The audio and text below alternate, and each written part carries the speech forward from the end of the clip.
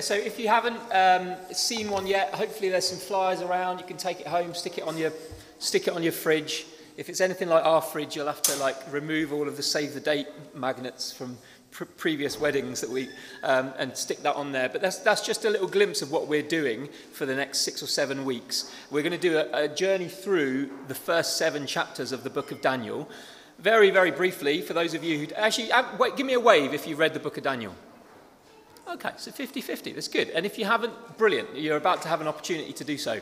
So Daniel is set in the Old Testament, the Jewish scriptures. It's a story where basically the people of Israel again and again and again turned their back on God and rebelled against God in different ways. And he got so fed up of it, basically, he allowed a foreign power, the Babylonians, to come and completely ransack Israel, to wreck Jerusalem, to destroy their temple,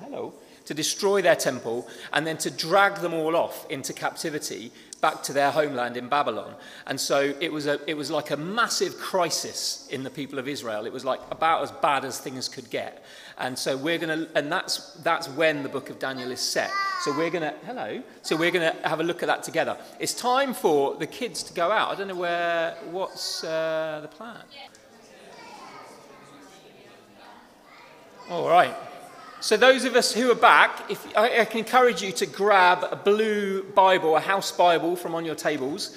We're not going to read the whole thing together today, but I just want you to have it in your hands and to know where we're going. It's page 883.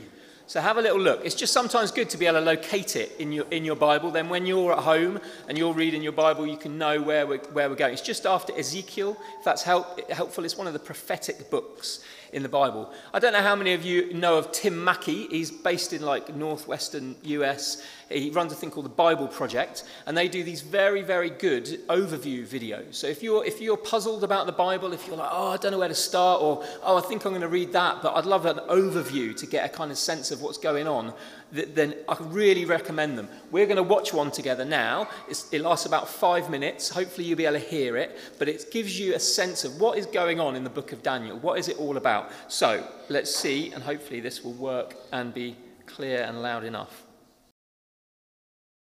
A bit of a sense of what goes on in the book of Daniel, what it's about. There's loads of mad stuff in there. There's loads of really fascinating stuff for you to get stuck into. I really recommend you read the stuff at home.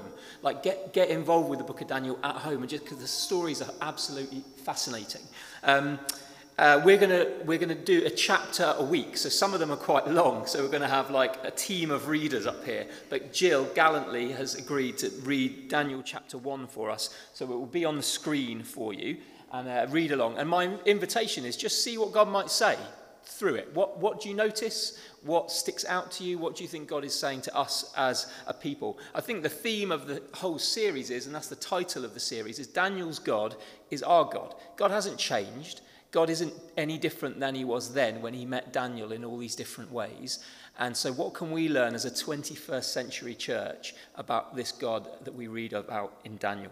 So over to Jill. Thank you so much, Jill. Okay, so this is Daniel chapter 1, page 883 in the Blue Bibles. In the 3rd year of the reign of Jehoiakim, king of Judah, Nebuchadnezzar, king of Babylon, came to Jerusalem and besieged it. And the Lord delivered Jehoiakim, king of Judah, into his hand, along with some of the articles from the temple of God. These he carried off to the temple of his God in Babylonia and put in the treasure house of his God. Then the king ordered Ashpenaz, chief of his court officials, to bring into the king's service some of the Israelites from the royal family and the nobility. Young men without any physical defect, handsome, showing aptitude for every kind of learning, well informed, quick to understand, and qualified to serve in the king's palace. He was to teach them the language and literature of the Babylonians. The king assigned them a daily amount of food and wine from the king's table. They were to be trained for 3 years, and after that they were to enter the king's service. Among those who were chosen were some from Judah: Daniel, Hananiah, Mishael, and Azariah. The chief official gave them new names. To Daniel the name Belteshazzar, to Hananiah Shadrach, to Mishael Meshach, and to Azariah Abednego. But Daniel resolved not to defile himself with the royal food and wine, and he asked the chief official for permission not to defile himself in this way. Now God had caused the official to show favor and sympathy to Daniel, but the official told Daniel, "I am afraid of my lord the king, who has assigned your food and drink. Why should he see you looking worse than the other young men your age? The king would then have my head because of you." Daniel then said to the guard whom the chief official had appointed over Daniel, Hananiah, Mishael, and Azariah, "Please test your servants for 10 days. Give us nothing but vegetables to eat and water to drink. Then compare our appearance with that of the young men who eat the royal food, and treat your servants in accordance with what you see." So he agreed to this and tested them for 10 days. At the end of the 10 days, they looked healthier and better nourished than any of the young men who ate the royal food. So the guard took away their choice food and the wine they were to drink, and gave them vegetables instead. To these 4 young men, God gave knowledge and understanding of all kinds of literature and learning, and Daniel could understand visions and dreams of all kinds. At the end of the time set by the king to bring them into his service, the chief official presented them to Nebuchadnezzar. The king talked with them, and he found none equal to Daniel, Hananiah, Mishael, and Azariah, so they entered the king's service. In every matter of wisdom and understanding about which the king questioned them, he found them 10 times better than all the magicians and enchanters in his whole kingdom. And Daniel remained there until the 1st year of King Cyrus. This is the word of the Lord. Thanks be to God. Thank you so much, Jill. Really appreciate that. That's quite an undertaking with all those names. So, the title of today's talk is "The God Who Sees Our Stand." And that is the truth that I want you to take in today and to carry home with you and to know in your heart as you make decisions for God throughout the week to come. God sees it when we make a stand for him in our lives in what can seem very ordinary ways. So I want to try and look at the passage through the lens of 3 questions, and they might seem quite funny questions at first. Number 1, how are you wired? Number 2, how is your diet? And number 3, are you in the world but not of the world? So first one, how are you wired? Have a look from verse 3. It says, "The king ordered Ashpenaz, chief of his court officials, to bring into the king's service some of the Israelites from the royal family and nobility. And they were much like the young men here at St. Boniface Church. Young men without any physical defect, handsome, showing aptitude for every kind of learning, well-informed, quick to understand, and qualified to serve in the king's palace. He was to teach them the language and the literature of the Babylonians. The king assigned them a daily amount of food and wine from the king's table. They were to be trained for 3 years, and after that they were to enter the king's service. Among them who were chosen were some from Judah: Daniel, Hananiah, Mishael, and Azariah." So Nebuchadnezzar wants the stars of this captured group, the brightest ones, the most handsome, and he wants to disciple them in the Babylonian ways, to reprogram them, to rewire their brains and souls so that they would think and act like Babylonians. And then as a way of removing their Jewish identity from them, he even wants to rename them, to give them a different identity. So he says, no, your name is not Daniel anymore. Now you shall be called Belteshazzar. And your friends, Hananiah, Mishael, Azariah, I've decided that they're going to be called Shadrach, Meshach, and Abednego.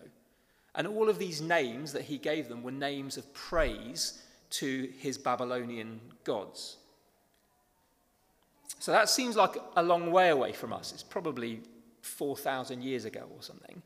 But our culture, I think, tries to tell us who we are and what things we need and what we should value. Often it's done through the media and through advertising. Often it's ever so subtle. But you know that, I'm sure you've heard that story of the frog in the pan of water.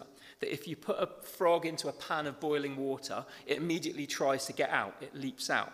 But if you put a frog in a pan of cold water, and then you gradually heat the temperature, the frog doesn't notice, the frog doesn't freak out. It will just think, oh, this is the way things are, until suddenly it finds itself boiled alive. We do exist in certain cultural water, and we shouldn't be naive to it and to the way that it is affecting us and shaping us. So the question that the book of Daniel raises for us, I think, is where is our culture trying to train us and create our identities? Where is it trying to tell us who we are and what we should think and how to shape us more than God's story does, more than the Father's word, his scripture, his Holy Spirit's work in our lives? And to change the analogy slightly, I don't want us to be frogs in a pan. I want to suggest that we be more like salmon.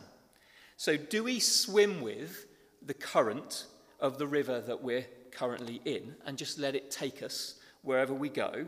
Or do we swim against the current, like a majestic salmon who swim up sometimes what feels like a waterfall against the flow of water to get back to their place of origin, the place of their birth, the place of their true identity and fruitfulness? A few weeks ago, I asked that question, and I want to ask it again, really. What is discipling us more as modern Christians? Is it the culture that we live within, or is it the God that we serve? So that first question, how are we wired? Or another way of putting it, what makes us tick? Second question, how is your diet? Verse 8 says this: Daniel resolved not to defile himself with the royal food and wine, and he asked the chief official for permission not to defile himself in this way.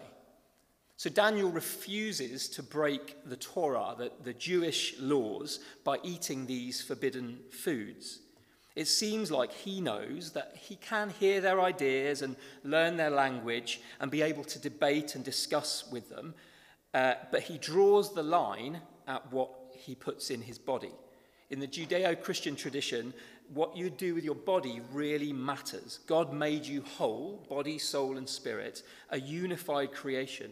So what you eat and what you take into your body, how you choose to use your body and nourish it, is all part of your life, seeking to honour God and live his way in this foreign land.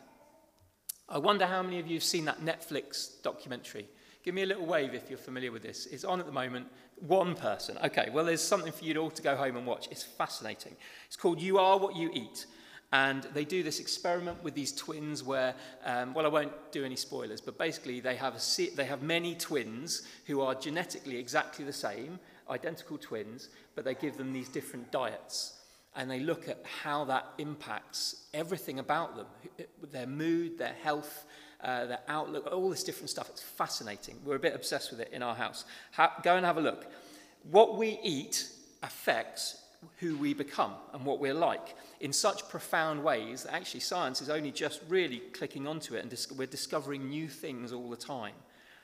And of course, our mass producing of meat on these industrial scales is playing a big part in the way that we are wrecking the world around us that God gave us to steward. Anyway, I would really recommend this program.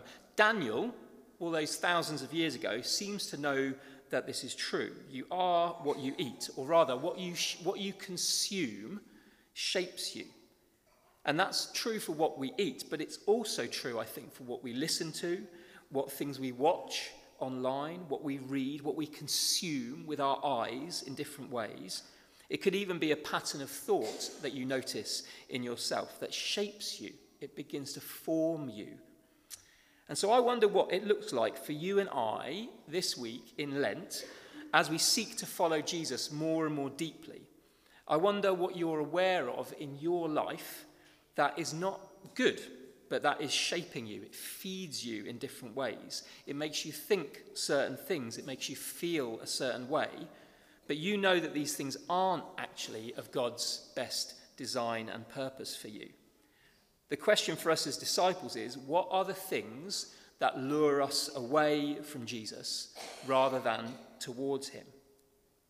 And so this week, it's the beginning of Lent. I wonder what you feel called to say, right, I choose to not defile myself with that anymore. I'm cutting that out of my diet, as it were. I'm not literally talking about food, but about the things in your life that feed you and shape you. What is it you take in and take on that is forming who you're becoming that you know isn't of God? And the promise is, I think, that God sees our stand. God sees it when we take a stand for him in some way, where we say, I'm not going to do that anymore, or I am going to start doing this, actually, instead of this. Where we make a stand for God in some way in our lives, he will see that and he will honour it. So Daniel says no. Daniel says the food from that royal Babylonian table, it would have been unclean by the Jewish kind of purity law. So Daniel chooses faithfulness to the Torah instead of going with the cultural expectations around him. As with Daniel, God will see our stand. Look at what he does for Daniel. It says, God caused the official to show favour and sympathy to Daniel, and then they work together on it. The official explains that he is scared of the king. He will get his head chopped off if Daniel and his friends look all pasty and malnourished when they turn up at the king's table. And so Daniel humbly and wisely says to him, well, can we try it a different way? Can we just eat vegetables for 10 days and then you can assess and think, is this okay? Is it working? And really, that's a miracle. Actually, the vegetarians amongst us will not be surprised. But actually, these young men are healthier and better nourished after having only eaten vegetables and drunk water for 10 days. They look much better than the others who had had all this exotic meat and fine wine from the king's table. God is with us in just the same way. When we seek to honour him with the choices that we make, he will bless that. And that takes us to our last question. Are you in the world, but not of the world? And I'm sure you've heard that expression before, that as Christians, we are to be in the world, planted here with people, but to not be of the world, to be in this society, but not shaped by the values of this society, but rather the Father's values. And I think Daniel shows us how to do that. So I don't know whether that struck you when we were reading that passage, but I think we too live in Babylon. It's a society of great excess, of many different gods and idols, of this gradual and seductive and subtle formation that it offers us, to love comfort and convenience, perhaps to love money and things more than God.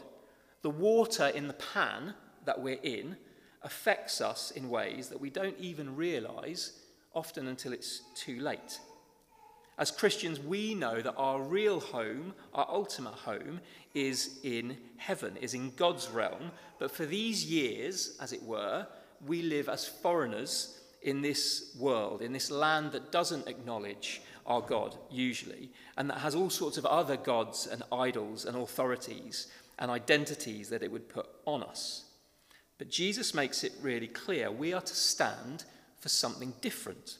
We are to be in this world, to take jobs, to live in neighbourhoods, to seek the blessing and the prosperity of everyone around us, to pray for our government, that they might govern well. But we represent a different kingdom. We are ambassadors living in this foreign land, and we're to resist being formed by the world around us. Christians have always been and are always supposed to be deeply countercultural. And not in an aggressive and rude way, but in a determined but gentle and wise way to choose a different path.